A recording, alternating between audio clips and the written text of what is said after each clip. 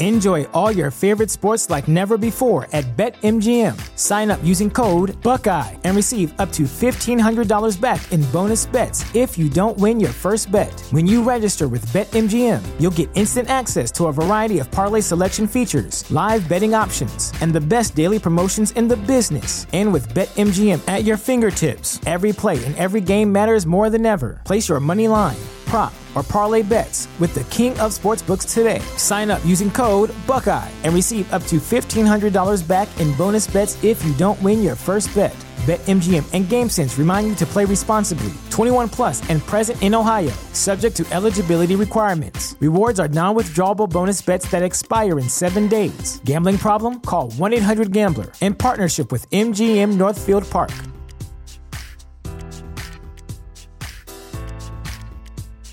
Hey, Fallout fam, did you know that this show is now recorded live weekly at twitch.tv/robotsradio? That's right, live weekly shows Monday nights, 9 p.m. Eastern, 6 p.m. Pacific at Twitch TV/robotsradio. And you're welcome to join us. You don't have to listen to every episode through in order. You can come join us and listen in on the live episodes now. The show has continued to evolve and change over time. And after the live episodes, I am having office hours, which is the time that I am now investing into the community to answer questions about podcasting, video creation on YouTube, streaming on Twitch, anything I can do to help you guys out with your own projects. That's going to be after the live recordings on Monday nights and all of the other live shows that I do throughout the week. So Monday, Wednesday, Thursday, and Saturday nights. And also some gameplay. So come join me at twitch.tv/robotsradio. I'll see you next Monday. The show is brought to you by our generous patrons at patreon.com/FalloutLorecast. Robots Radio presents the Fallout Lorecast.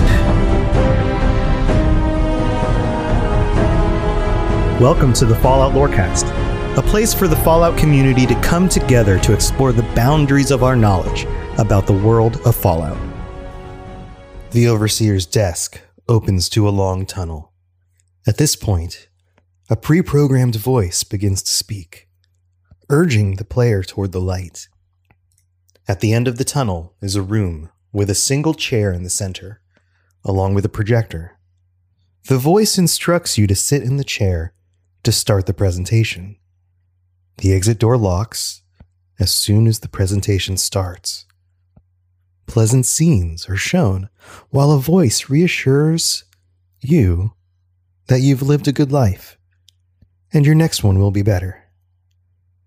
At the conclusion of the presentation, wall panels on both sides of the room slide back, and one sentry bot, 2 protectrons, a robobrain, and 8 turrets simultaneously attack the player.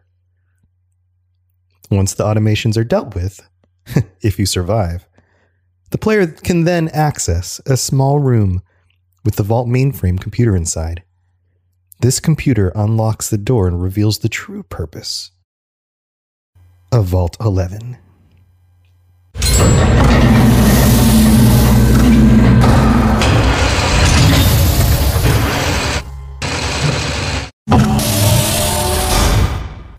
Welcome, Vault Dwellers, to another mini-sode episode.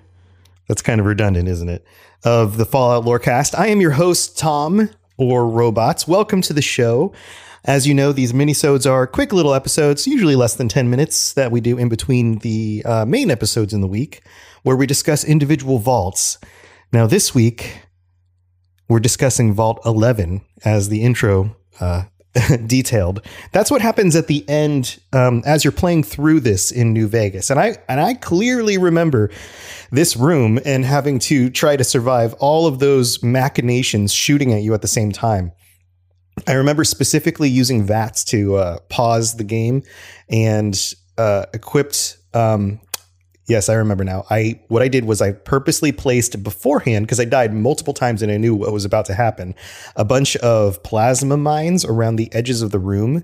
And then as soon as the doors opened, I tossed mines and used VATS to target the robots coming at me. And it turned into some sort of large cacophonous explosion, and I hid in the corner and somehow survived. And that was the way I solved that situation in Fallout New Vegas. Now, what are we talking about here? What's going on with this room and it seems like apparent sacrifice of an individual?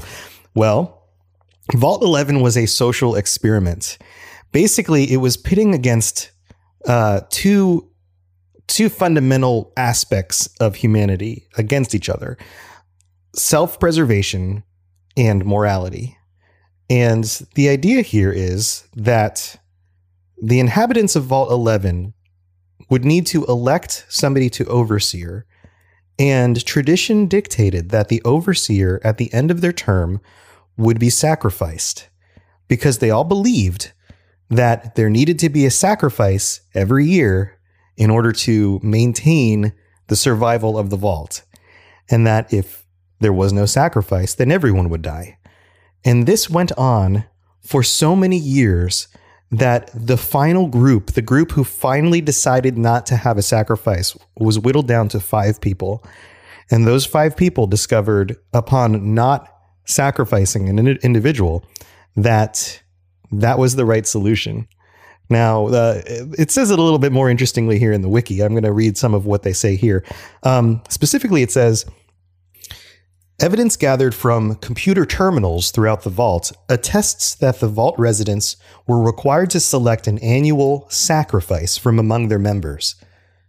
Therefore, at the end of the overseer's term in office, the overseer was required to enter a chamber below the overseer's office to be executed by the vault's computers. The computer did not require that the sacrifice should be the overseer, but if a sacrifice was not selected, the computer controlling the vault would execute the entire population. Of the original residents, only the overseer had entered the vault knowing about the yearly sacrifice. The residents of the vault, in their shock and anger at discovering that this was happening and that they had already been sealed inside the vault, selected the original overseer, who they viewed as having betrayed them, as the first sacrifice. This decision would marry the positions of overseer and sacrifice until the end.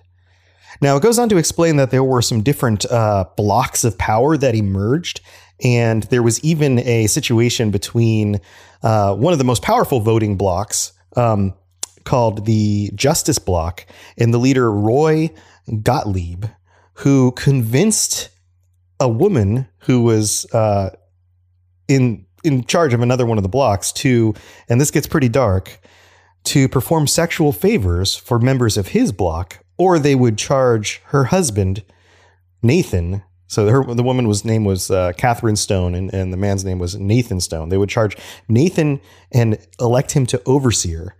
And it turns out that they still did.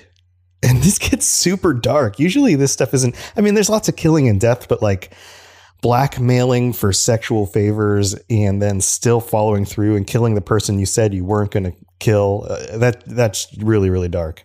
So it goes on to explain that, fearing the fate of her husband, Catherine decided that she had to save him using the only method she felt left available to her. She began to stalk and kill members of the Justice Block, which held a very narrow majority. Upon her capture, she confessed to her crimes immediately, explaining not only her plan, but also her reasoning. As a murderer, she was sure that voters would elect her in her husband's stead because it was a choice they could live with. It makes sense. She was making herself a terrible person, but also taking out the people who were making her do terrible things. It was a bad situation on both ends. And she decided, you know what? At least people will be able to live with the decision of sacrificing a murderer. Now, interestingly enough, she was elected to overseer, which means she got to serve a term before her sacrifice and got to make decisions. Now, her first act as overseer, Overseer Order 745, dissolved the election process and decreed that the position of overseer would be chosen using the vault's computer systems and a random number generator. The Justice Bloc, aghast that they were going to lose the ability to control the vault life by means of election threats, not only feared that one of their own members would be selected, but also worried that the damage to the vault's social structure would be so severe that they would have permanently lost power by the time one of their own members was elected and could reverse the order. They decided to stage an armed coup to force Catherine to reverse Overseer Order 745. The fight that ensued nearly killed all the remaining Vault Dwellers' populations. And in the end, only 5 people survived. Now, it goes on to explain that the first audio log discovered by the player as they enter the vault records the fate of the final survivors. In an act of suicide, they defied the vault computer and refused to send any more sacrifices, only to discover that their defiance was exactly what the computer wanted. They were given the freedom to leave the vault and congratulated for their selflessness. After learning the awful truth about the vault experiment, the 5 survivors decided to commit suicide to punish themselves for the events that happened in the vault and to prevent the outside world from learning about their shameful behavior. They were not unanimous in their decision. In the audio log, there is an argument among 5 people. A man referred to as Voice 1, apparently the same person who gave the message to the vault computer, is having second thoughts and tries to convince the other 4, 3 males and a female, to leave the vault. Voice 2, the female, 3, referred to as Harry, 4 and 5 want to commit suicide after finding out about the vault's experiment, while Voice 1 tells them that they should instead spread the word about what happened in Vault 11. At the end of the audio log, 4 gunshots are heard, followed by Voice 1 sighing deeply and the sound of someone dropping a gun. Thank you for tuning into the podcast. I don't know what happens to Voice 1, if he's still out there in the wastelands or not. It's a wonderful mystery.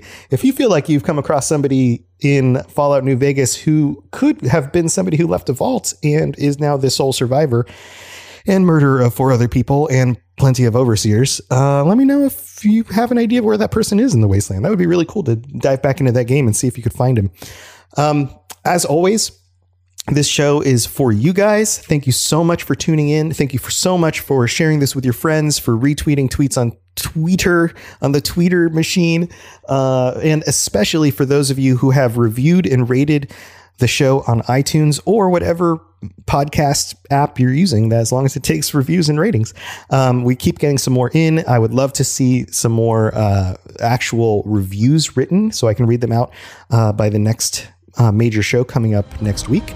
Otherwise, stay tuned for more. Thanks, guys. Talk to you later.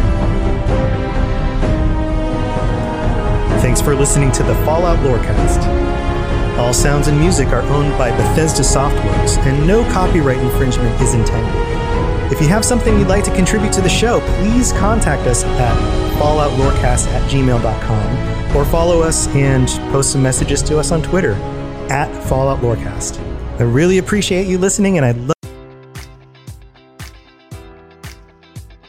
Enjoy all your favorite sports like never before at BetMGM. Sign up using code Buckeye and receive up to $1,500 back in bonus bets if you don't win your first bet. When you register with BetMGM, you'll get instant access to a variety of parlay selection features, live betting options, and the best daily promotions in the business. And with BetMGM at your fingertips, every play and every game matters more than ever. Place your money line, prop, or parlay bets with the king of sportsbooks today. Sign up using code Buckeye and receive up to $1,500 back in bonus bets if you don't win your first bet. BetMGM and GameSense remind you to play responsibly. 21 plus and present in Ohio, subject to eligibility requirements. Rewards are non-withdrawable bonus bets that expire in 7 days. Gambling problem? Call 1-800-GAMBLER in partnership with MGM Northfield Park.